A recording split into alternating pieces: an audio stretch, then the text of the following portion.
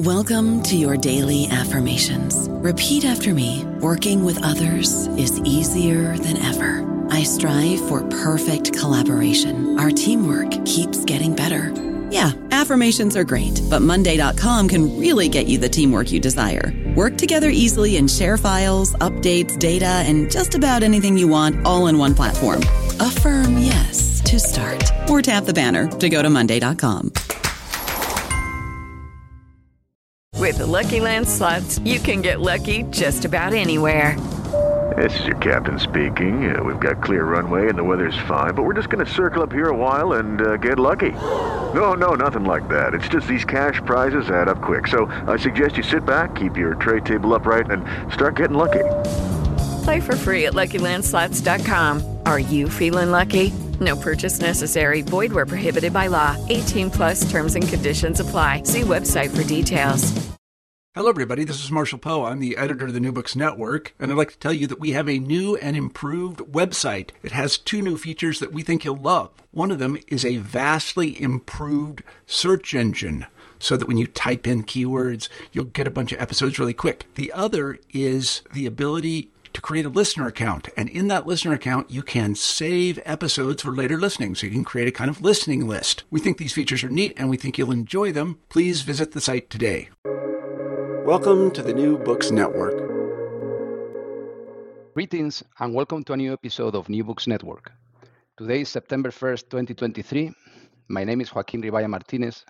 I am an associate professor of history at Texas State University and will be the host of this interview. Today we will be chatting with historian Yanna Yannakakis about her book, Since Time Immemorial, Native Custom and Law in Colonial Mexico, which was published by Duke University Press this year in 2023. Good morning from Texas and welcome to New Books Network, Dr. Yannakakis. Is it okay if I call you Yanna? Of course. Good Excellent. morning. Thank you for being with us. Yanna Yannakakis is professor of history at Emory University. She holds a PhD in Latin American history from the University of Pennsylvania, and her research brings together Mesoamerican ethnohistory and legal history. Apart from the book that we're discussing today, Since Time Immemorial, she's the author of The Art of Being in Between, Native Intermediaries, Indian Identity, and Local Rule in Colonial Oaxaca, also published by Duke University Press in 2008.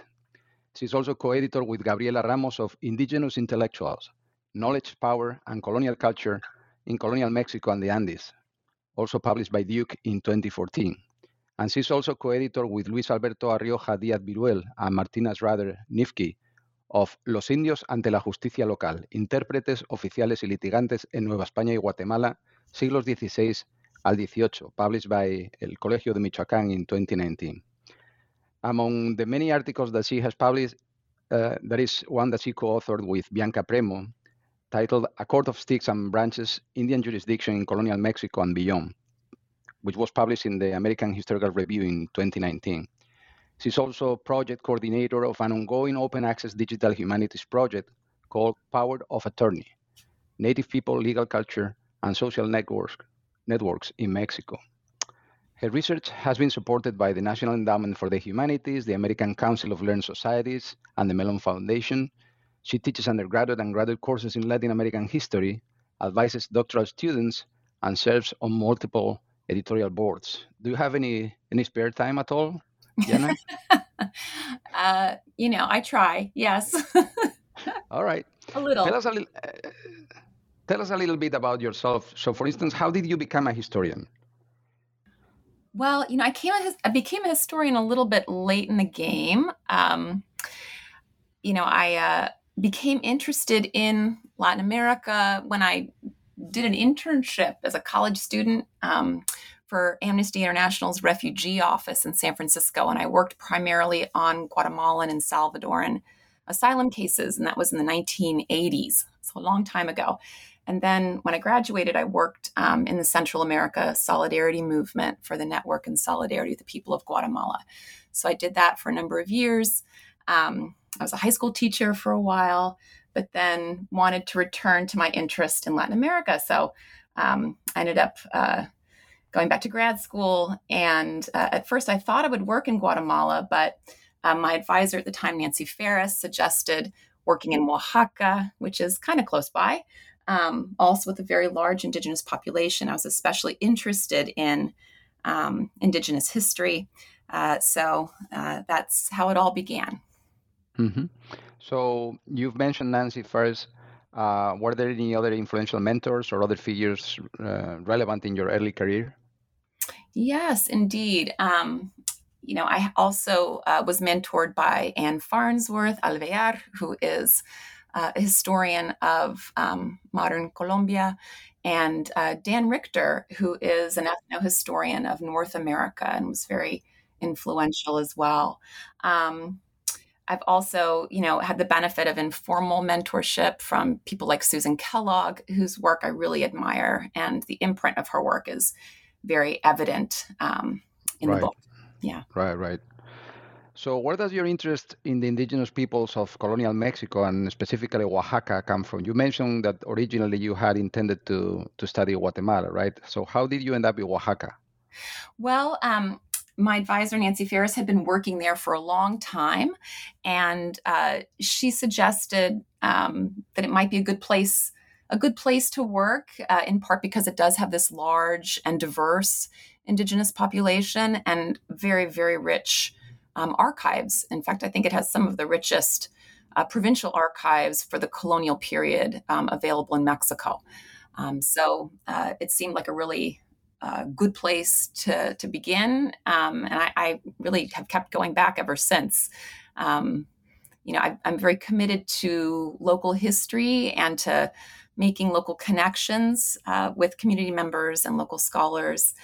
And I feel no need to go elsewhere. It's like peeling back a large onion. There are so many layers and so many interesting questions and fascinating records to work with. Right. And this book is a good example, especially the last chapters of how local developments reflect and influence global developments, right? Yes. So how did you come up with the idea for Since Time Immemorial in particular? Yeah, that's a great question. I mean, I think, so many of us as historians frame our research questions in relationship, to present contexts. And certainly this is no exception. There were kind of two things that were happening. First was that when I entered graduate school in the late 90s, there had been recently a kind of wave of the adoption of customary law into Latin America's, the constitutions of many Latin American nations. These multicultural constitutions, as they came to be known, kind of recognize the validity of indigenous customary law for kind of the resolution of local issues and conflicts. So that fascinated me. And I wanted to understand that process a little bit better. And then, of course, I had begun doing research as a first-year graduate student in a local collection in Philadelphia that happened to have cases from Oaxaca. And the first cases that I began working on concerned conflicts over local custom as it pertained to the funding and the labor required for Catholic religious celebrations in the 18th century. So these cases kept foregrounding this language and these arguments that were grounded in custom. And, that kind of happened to coincide with this contemporary context. And, it piqued my interest, and I kind of took off from there. My first book was not about custom, but I began to kind of take note of and keep files of cases that really foregrounded custom as an argument, and as a claim. And so after many, many years of collecting this information and this data, I felt that it was time to put it into book form. Right. So what was your main goal in writing this book?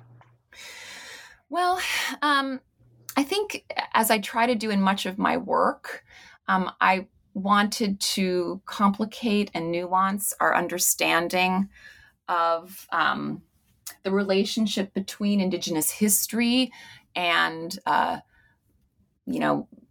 other histories. I think there has been a tendency to imagine Indigenous history as, how shall I say, somehow in opposition to Occidental, Western, European history, and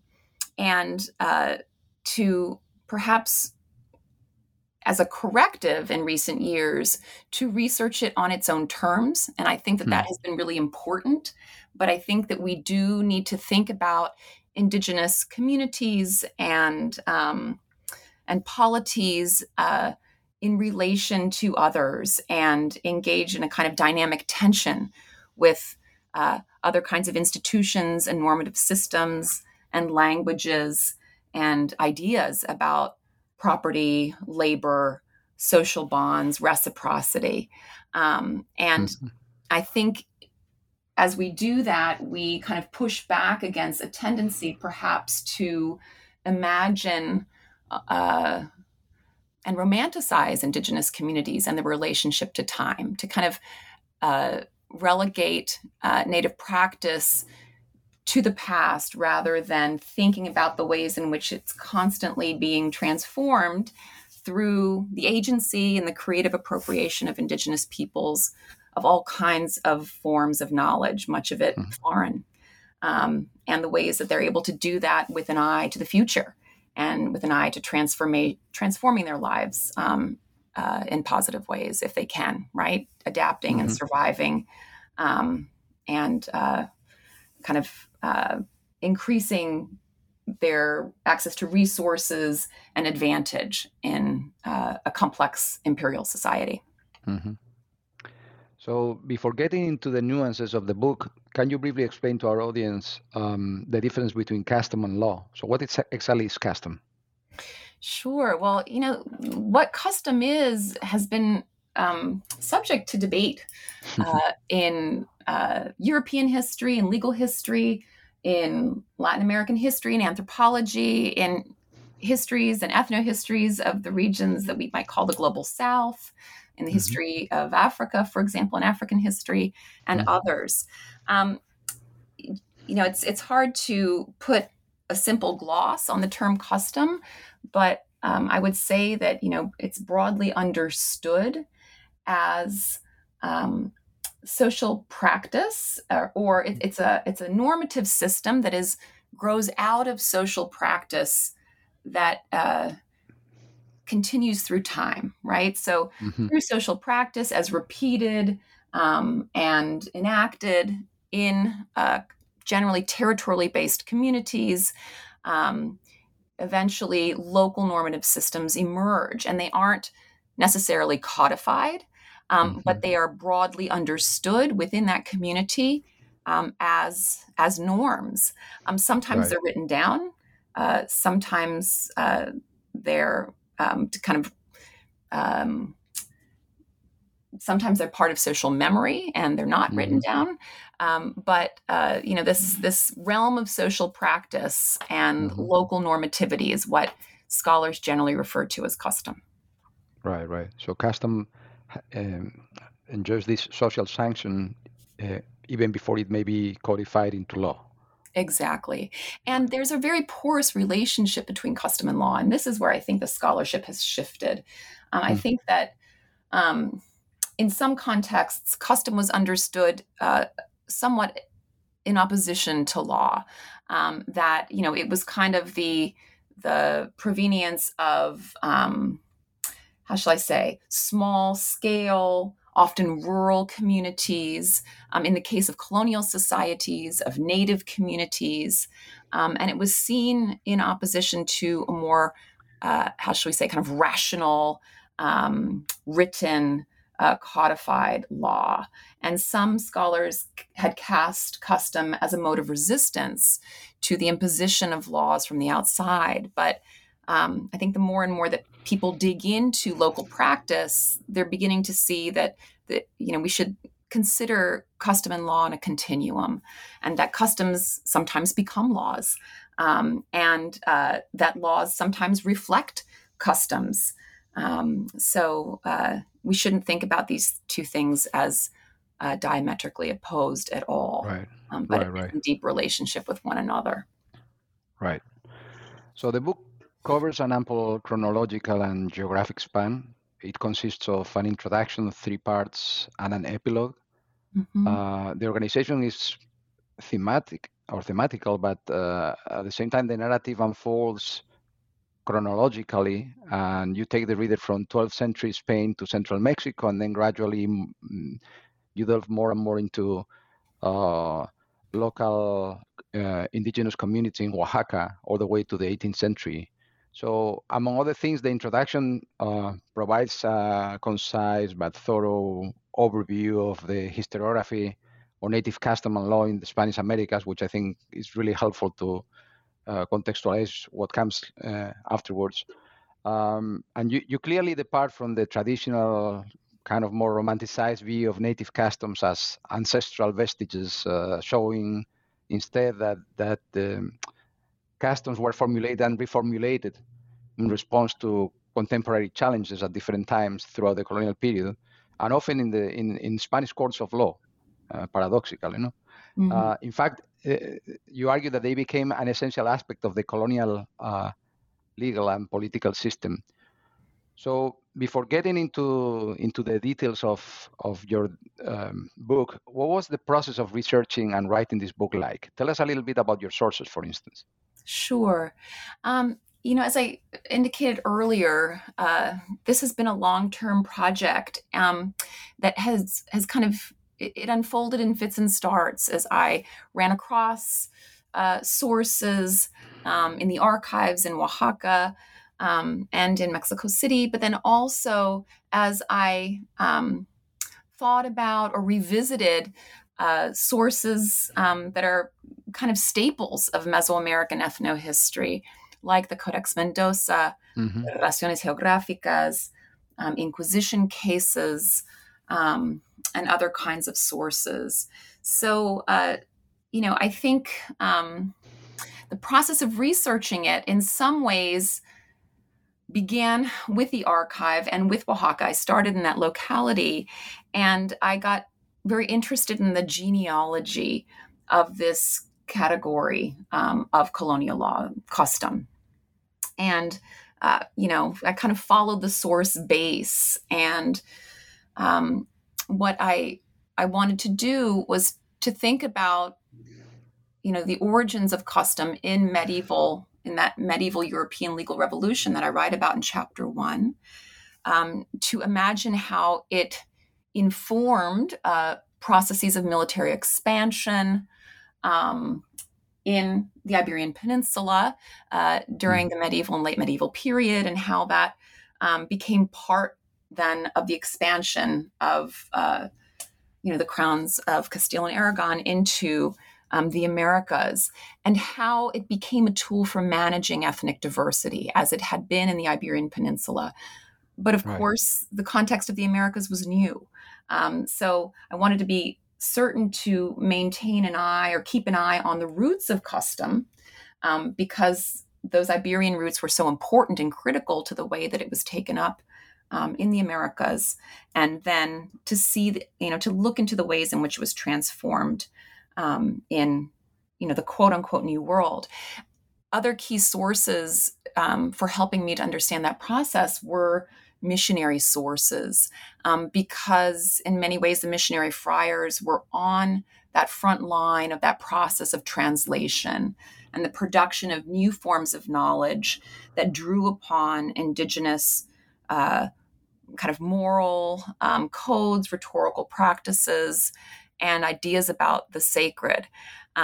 So I conceive of native custom really as a product of translation and of that deep intercultural interaction that happened in the 16th century. So missionary sources were also absolutely critical.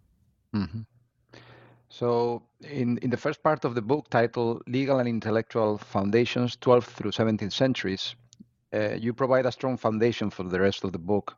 First, you establish how the Spanish concept of costumbre or custom came into being, and how it was eventually transplanted to the Western Hemisphere.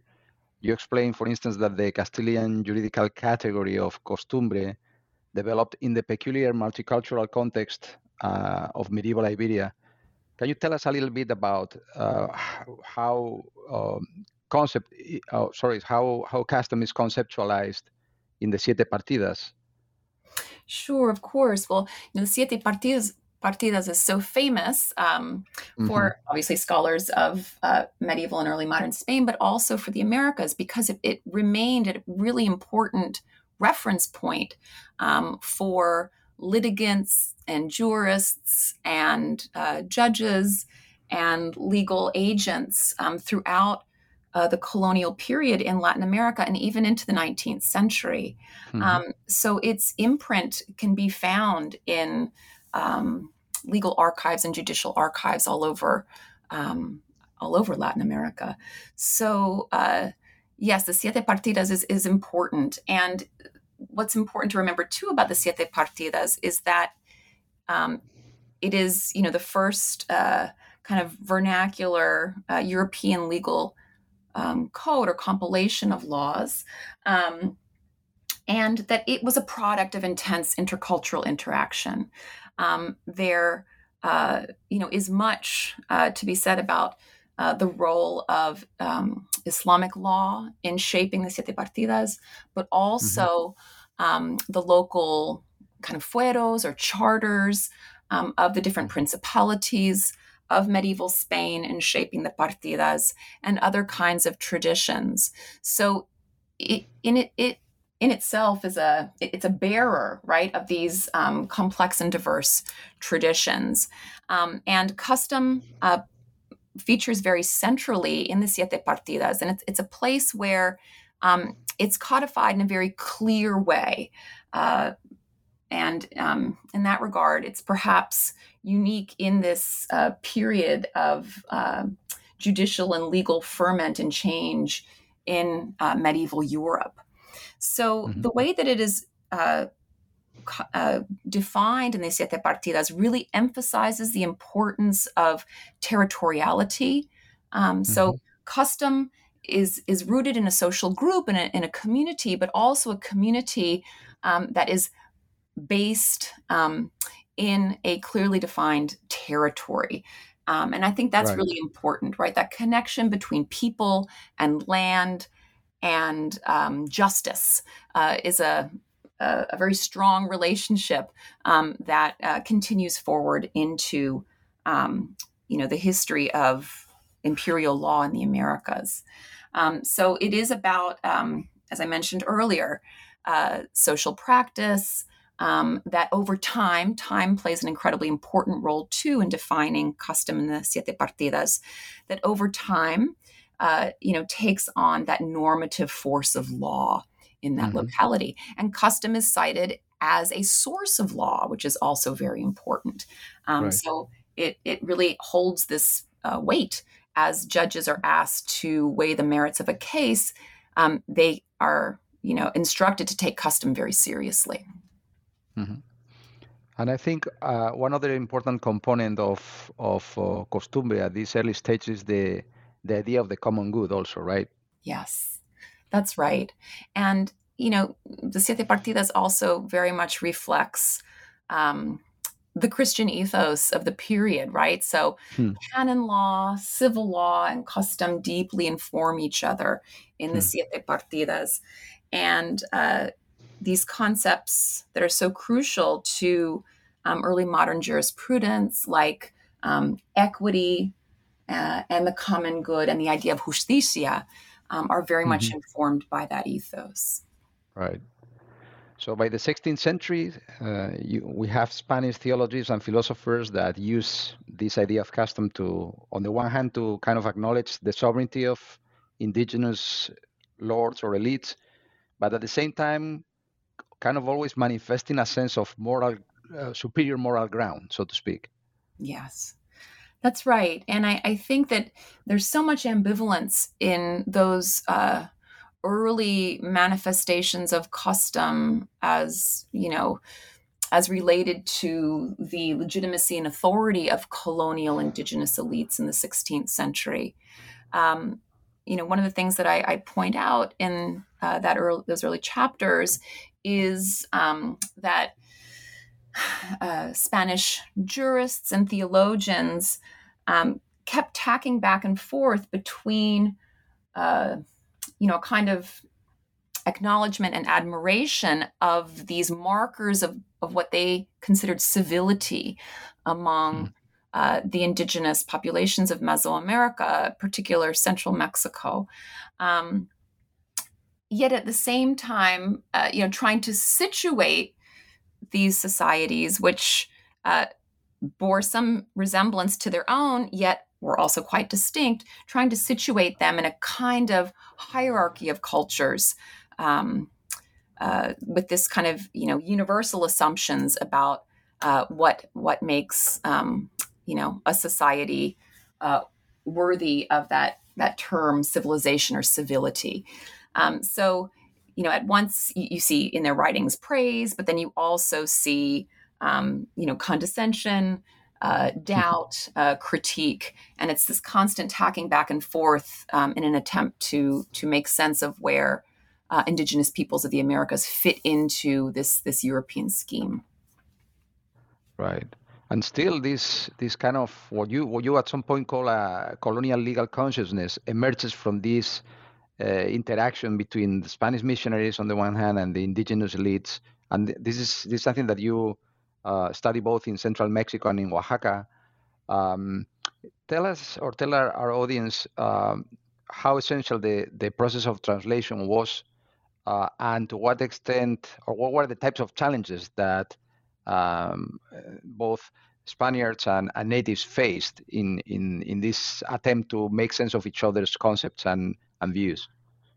Right. Well, there's such a rich literature, and this is, something that I'm a great beneficiary of. The book is rather wide ranging in its source space, and I have been blessed to be able to draw upon rich historiographies on these questions, and the issue of the evangelization of indigenous peoples in the Americas has been addressed by a wide range of excellent scholarship. So I had a lot to draw upon, and scholars like Louise Burkhart, my own advisor Nancy Ferris, and others have with great kind of sensitivity and just attention to so much ethnographic detail, have really thought about how two rather distinct systems of understanding the world and the cosmos and really the relationship of human beings to one another kind of came into contact during this period and through this process. It was a violent process, but it was also a process that entailed a lot of dialogue and translation and back and forth. As this kind of new set of knowledges is being produced about, what it means to lead a good and moral life, what it means to how marriage should be understood, and what its norms were, and all kinds of other questions, how families should be organized and how communities should self-govern, that this came out through this process of linguistic translation, but it was also kind of a cultural and ethnographic translation. So fundamental concepts that undergirded Christianity, but also European law, the jus commune, and the boundaries between, religion and law were so porous, and that's something we have to keep in mind as well as early modernists. These really, come to the fore in this process of translation. I don't know about you, but I'm very busy and I don't have a lot of time to cook. That's why I subscribe to Factor. Eating better is easy with Factor's delicious, ready-to-eat meals. Every fresh, never frozen meal is chef-crafted, dietitian approved, and ready to go in just 2 minutes. You'll have over 35 different options to choose from every week, including Calorie Smart, Protein Plus, and Keto. These are 2-minute meals. Factor meals are ready to eat and heat, so there's no prepping, cooking, or cleanup needed. They're flexible for your schedule. Get as much or as little as you need by choosing your meals every week. Factor is the perfect solution if you're looking for fast, premium options with no cooking required. Sign up and save. We've done the math, and this is important. Factor is less expensive than takeout, and every meal is dietitian approved to be nutritious and delicious. Head to factormeals.com/NBN50 and use code NBN50 to get 50% off. That's code NBN50 at factormeals.com/NBN50 to get 50% off. Mm-hmm. So in part 2 of the book titled Good and Bad Customs in the Native Past and Present, 16th through 17th centuries, you discuss how missionaries and acculturated elite natives assessed pre-Hispanic customs as good or bad in relation to Christian principles and natural law and so forth. And you explain, for instance, that certain indigenous religious and sexual practices were criminalized. So in order to illustrate this, you use, as you mentioned before, 2 of the most often cited sources from the 16th century. One of them is the Codex Mendoza, and the other one is the Relaciones Geográficas, specifically the ones from Oaxaca. Tell our audience how these 2 sources, in which one way or another native people participated, in whose production native people were involved, how do they portray native custom in very different ways, right? I mean, whereas in the Codex Mendoza, there is an emphasis on the virtuous aspect of native custom. In the Relaciones Geográficas, the Oaxaca, by contrast, there seems to be a much more ambivalent, sometimes an overly critical and negative portrayal of pre-contact institutions and practices. Yeah. Yes, these 2 sources, as you point out, are staples in Mesoamerican ethnohistory, and they're also, probably the most important surveys of custom, imperial surveys of custom, or surveys of custom that are produced in that imperial context in the 16th century. And the Codex Mendoza, there's been great scholarship on it. I focus on part 3 of the Codex. The Codex is divided into 3 parts. And the third part addresses kind of the question of daily life in Tenochtitlan during the pre-Hispanic period. It's a colonial view of pre-Hispanic practice. And the whole, one of the purposes of the Codex Mendoza, as has been argued in the most recent scholarship, is to present Tenochtitlan as a kind of model of indigenous civility, that it was a kind of idealized polis along the lines of this kind of universal notion of civility that Europeans are attempting to impose during this period. And so, the way that this third part of the Codex Mendoza is presented is through the kind of life stages that a person would go through living in the city. And it emphasizes the centrality of the city's institutions, its schools, its courts, its families, in inculcating youth and eventually its citizenry with good customs.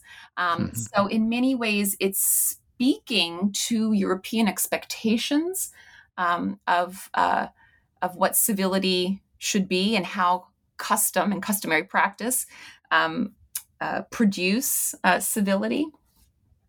And what's interesting about the source as well is its provenience. Unlike the Florentine Codex, for example, which is another classic kind of survey of customs. There's a lot about custom and justice and legal institutions that we can find in the Florentine Codex. But unlike the Florentine Codex, the Codex Mendoza was produced by indigenous artisans, the tlacuiloque, or painters scribes of the city. And these were members of the artisan class, so they were commoners. And those, the interlocutors who worked with the Franciscan friars who produced the Florentine Codex were of the nobility.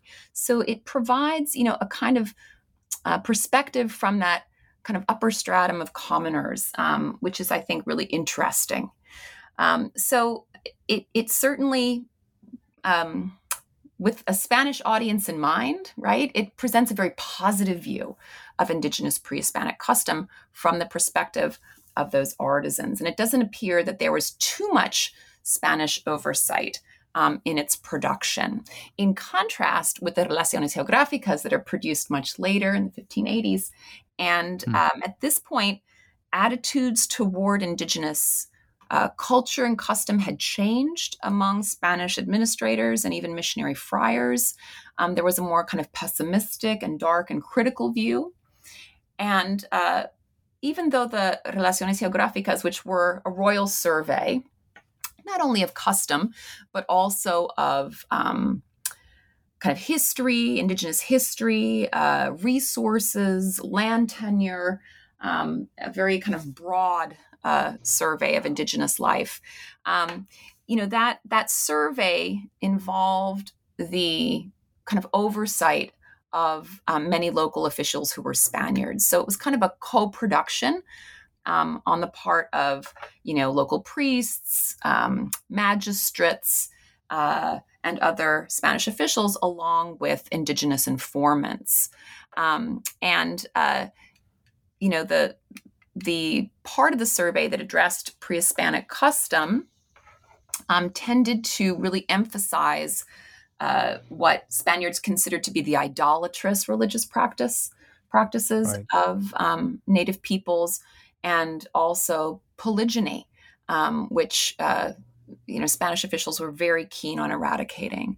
And one of the big arguments in this early part of the book is that by targeting polygyny as a bad custom and working to sort of forcibly eradicate it, the Spanish really undermined the foundation of Mesoamerica's political structure in these, central regions of Mexico, but also in Oaxaca.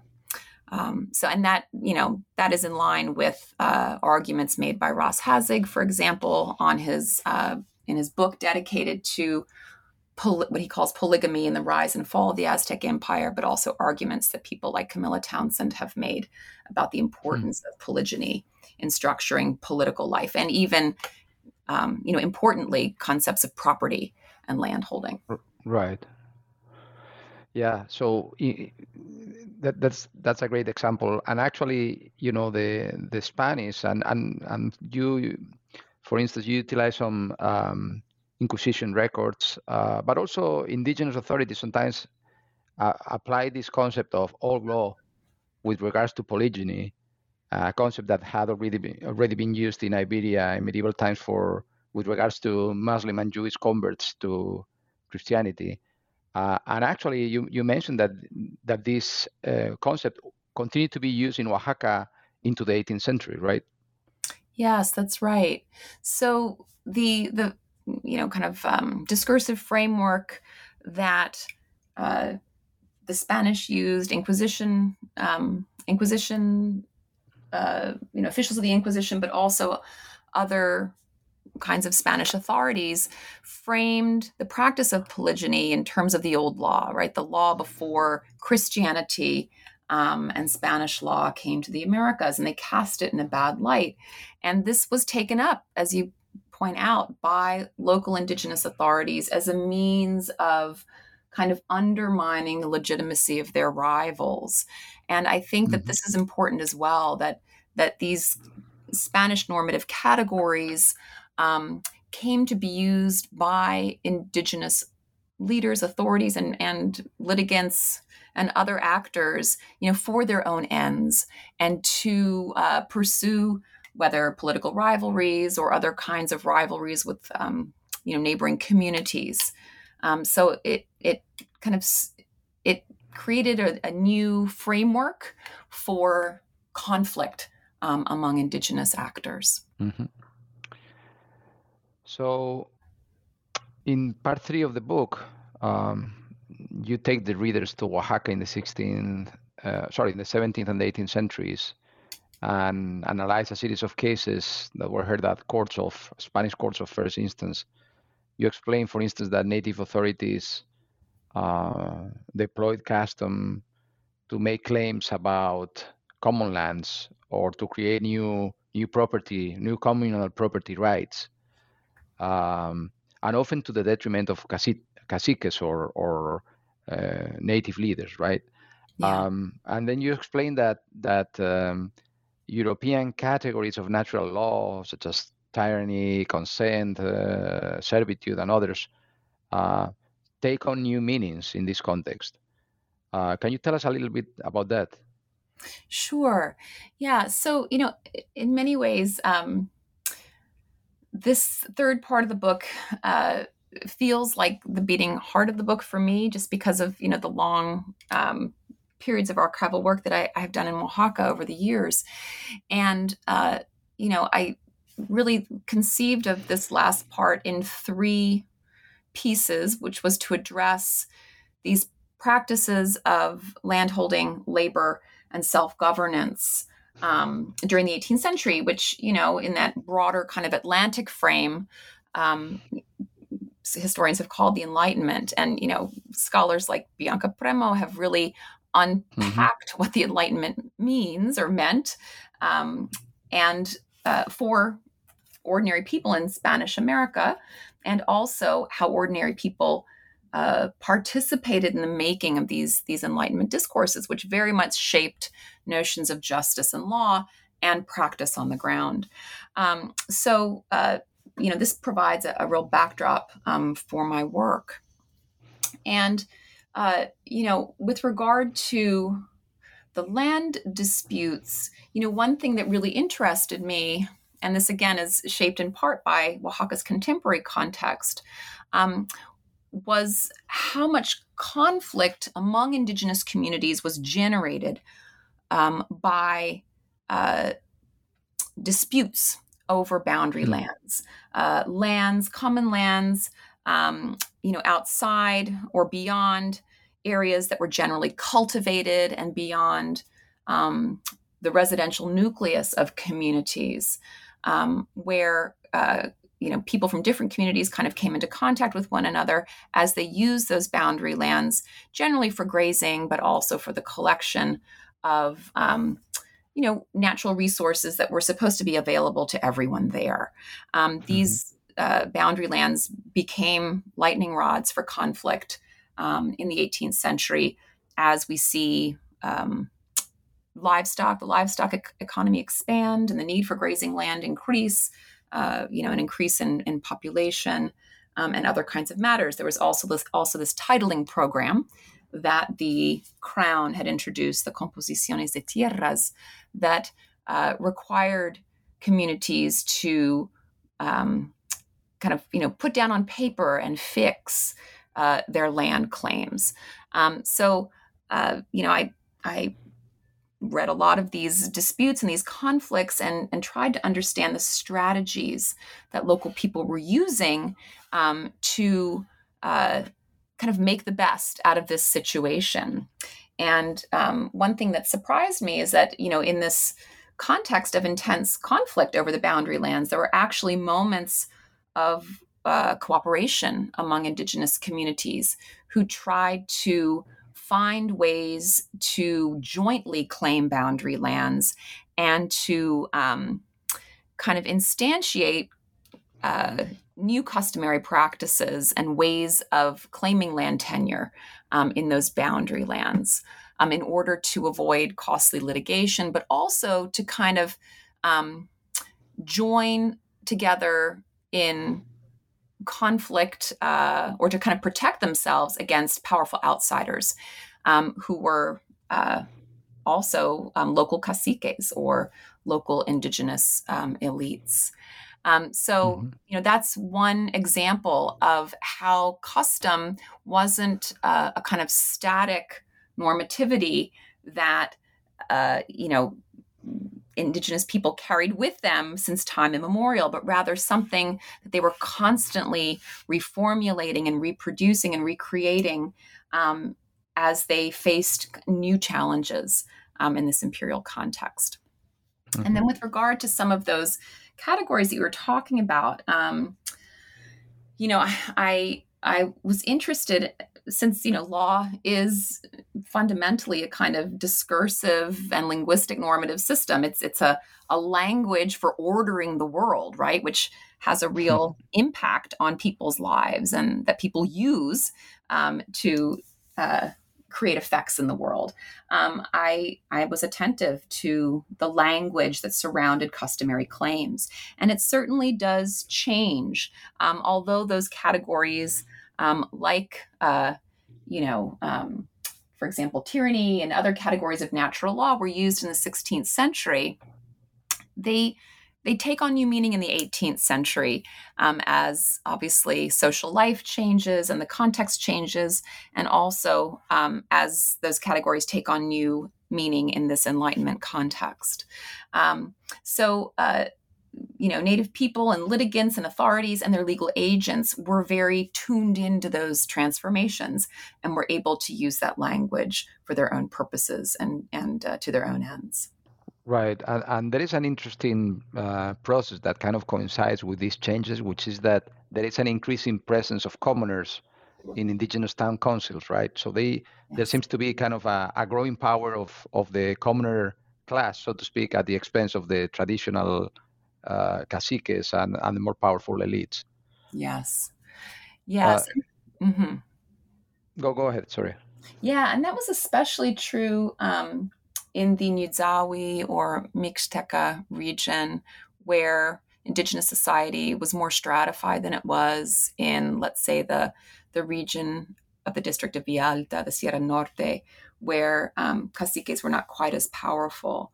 So that's another issue that I did have to contend with in the book, is the marked regional diversity within Oaxaca itself. Oaxaca is such a remarkable place, and that it's relatively small, yet it concentrates so many different ethnic groups in so many different kinds of geographies and topographies and ecologies.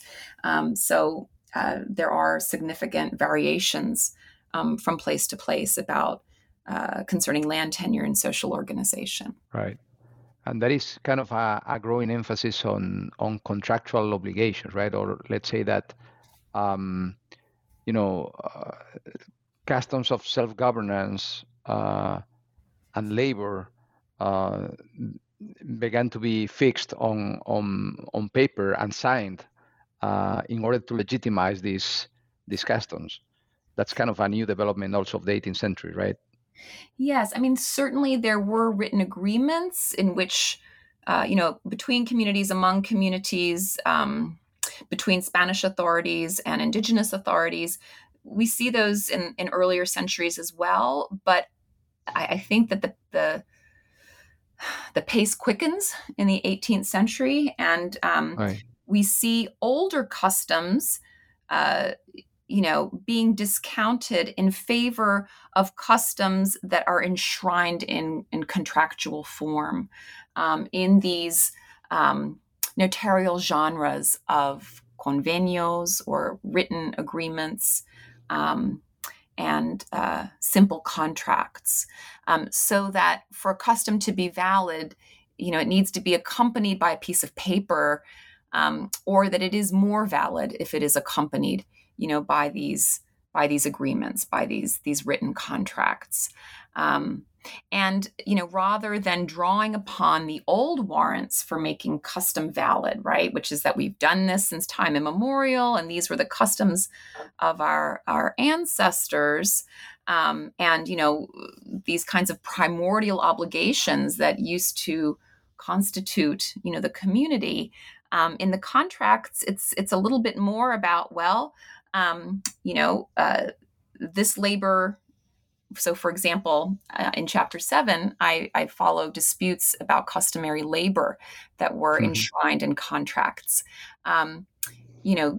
These forms of labor have been performed, during the necessary amount of time, according to Spanish law, which is required for a custom to become valid. There are all of these arguments that are much more tied to Spanish procedure and legal practice, and to the clauses in the contract itself.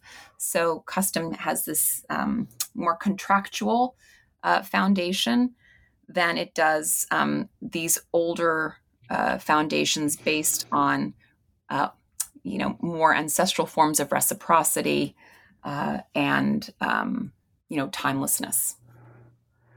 Another aspect of these of how native custom evolves in the 18th century that you highlight in the last chapters is how much more emphasis is gradually placed on economic utility as opposed to just other kinds of communal interest. And this kind of aligns well with similar developments. It's kind of happening at the same time that other enlightening ideas are thriving across colonial society. So can you tell us a little bit about this growing emphasis on economic utility as opposed to any other considerations? Because this is part of the clash between, or the tensions within and across indigenous Oaxacan communities, and it's one of the ways in which the traditional power of the caciques or the elites was undermined, right? That's right. Yes. So, in my examination of self-governance, practices of self-governance, and the ways in which local authorities manage communal treasuries and resources, and the ways in which community members make claims based on custom. The validity of a custom was often measured according to its economic benefit for the community. And, this is something that certainly, I think, accelerates in the 18th century. This is something also that Brian Owensby, who is a legal scholar, has argued as well, that we see that rhetoric or that discourse of economic utility coming to the fore in litigation. And, I would argue also in these customary claims. We also see an emphasis on the ability of local authorities to engage with courts and the Spanish legal system as an important warrant for customary claims as well. So in conflicts that we see among different authorities who are laying claim to leadership positions in local communities, their ability to marshal community resources, to pursue litigation, and to pursue local claims in courts becomes increasingly important. So there's a kind of orientation of these customary practices related to land, labor, and local governance, really getting channeled toward the propagation of legal conflicts. And it's a difficult cycle, right, that we see intensifying in the 18th century. Right. So, as you explained at the beginning of the interview, you have very close ties with Oaxaca, and you have spent a lot of time over there. In the epilogue, you touch a little bit on the long-term effects of custom and how it has been reinterpreted over the years. So what are some of the pros and cons of invoking custom in today's Mexico or in the more recent, more contemporary history of Mexico? And how do contemporary indigenous communities of Oaxaca deal with the ongoing challenges that they face to their communal rights? Mm-hmm. Yeah, I think that's a great question. And, I think we just have to be reminded that custom is a normative system. And as such, it serves the purposes of a kind of social control that is, propagated by people with power. And we have to remember that, like all communities, indigenous communities have their own hierarchies. And one of the arguments about, let me start with the pros. I mean, many have argued that the recognition of the validity of usos y costumbres, which are now called sistemas normativos indígenas in a place like Oaxaca, is that they kind of insulate the community from outside pressures and, the incursions of corporations, multinational corporations that are increasingly interested in the resources that sit underneath the lands of indigenous communities, but also of outside state actors and others whose interests might be antagonistic toward that of the communities. But then the critics argue that, as normative systems, they perpetuate hierarchies and modes of exclusion. Gender is an important one. Usos y costumbres is very applicable and often invoked in local practices of self-governance and the Constitution, or the ways in which municipal authorities are elected, who is eligible for certain offices, etc. And women have for a long time been excluded from the most powerful offices. And when they do serve, they tend to be relegated to positions that align with their gender and with gender norms in the community. So they might have a position related to matters of health or education, for example, but they might not be the president or the municipal secretary, who are the more powerful positions, the most powerful positions in the community. This, of course, varies from place to place, and as time goes by, we do see more women entering into those positions, but that has been, I think, a real problem with usos y costumbres. Another example is the relationship between core areas of indigenous municipalities and smaller settlements that are considered to be dependencies. Often people in those smaller settlements are kind of excluded from the higher offices of the municipalities that make big decisions that affect their lives. So, I think I don't want to impugn custom as a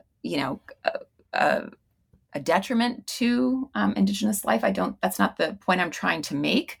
But what I'm trying to argue is that we need to be careful not to romanticize it and not to separate it from what law is and what its purposes are, right? That is to serve as a kind of normative system. Mm-hmm. Well, thank you very much for having written such a wonderful book, and also for your explanations today, Yanna. Oh, thank you, Joaquin. I really appreciate it. This has been a lot of fun. Can you tell us a bit, before I let you go, about your ongoing digital humanities project? Sure. Yeah. So my Power of Attorney project kind of addresses an ongoing interest of mine in how indigenous social networks are constituted through imperial space.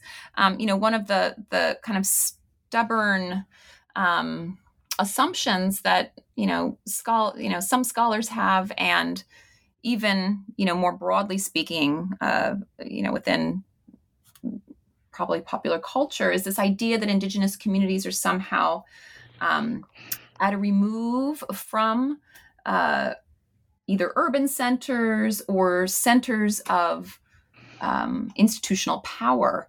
And, this is especially true in Oaxaca, which has been cast as a kind of land apart, right? That is somehow separate from the rest of Mexico, and again, a kind of repository of indigenous tradition that is kind of cast as timeless and ancestral. And what I tried to do was use letters of attorney, which are a very common notarial genre, in which indigenous actors, whether litigants or authorities, give power of attorney to a legal representative to pursue their cases in courts that are distributed, all over Mexico, but even in Spain. And they, these legal agents can be Spanish lawyers, titled lawyers, but they can also be informal representatives that come from the community itself. And if you kind of look at the spatial distribution of the communities and the legal agents and the courts that they travel to, and you kind of map that, you begin to realize how well networked these, allegedly remote, rustic, quote unquote, rustic communities were, and connected to powerful institutions in urban centers in colonial centers, and even in the metropole.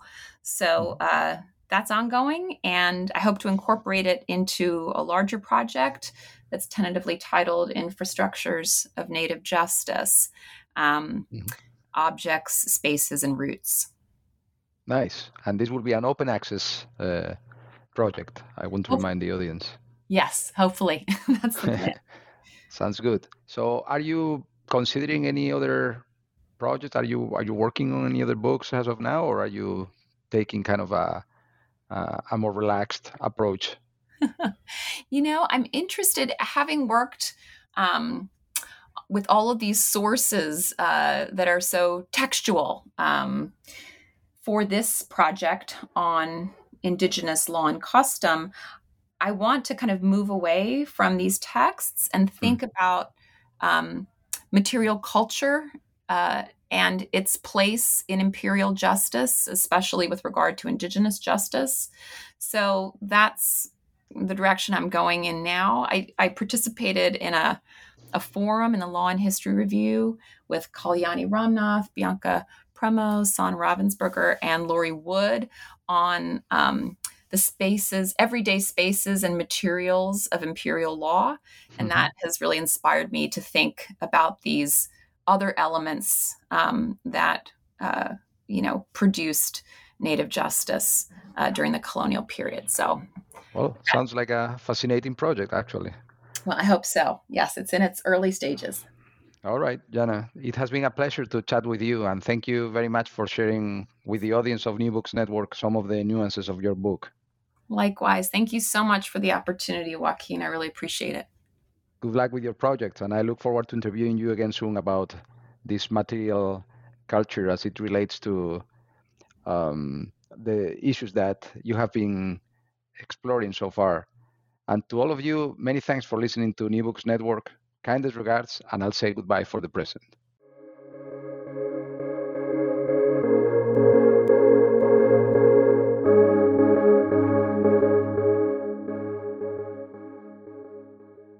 Judy was boring. Hello. Then Judy discovered ChumbaCasino.com. It's my little escape. Now Judy's the life of the party. Oh, baby, mama's bringing home the bacon. Whoa, take it easy, Judy. The Chumba life is for everybody. So go to ChumbaCasino.com and play over 100 casino-style games. Join today and play for free for your chance to redeem some serious prizes. ChumbaCasino.com. No purchase necessary. Void where prohibited by law. 18+ terms and conditions apply. See website for details.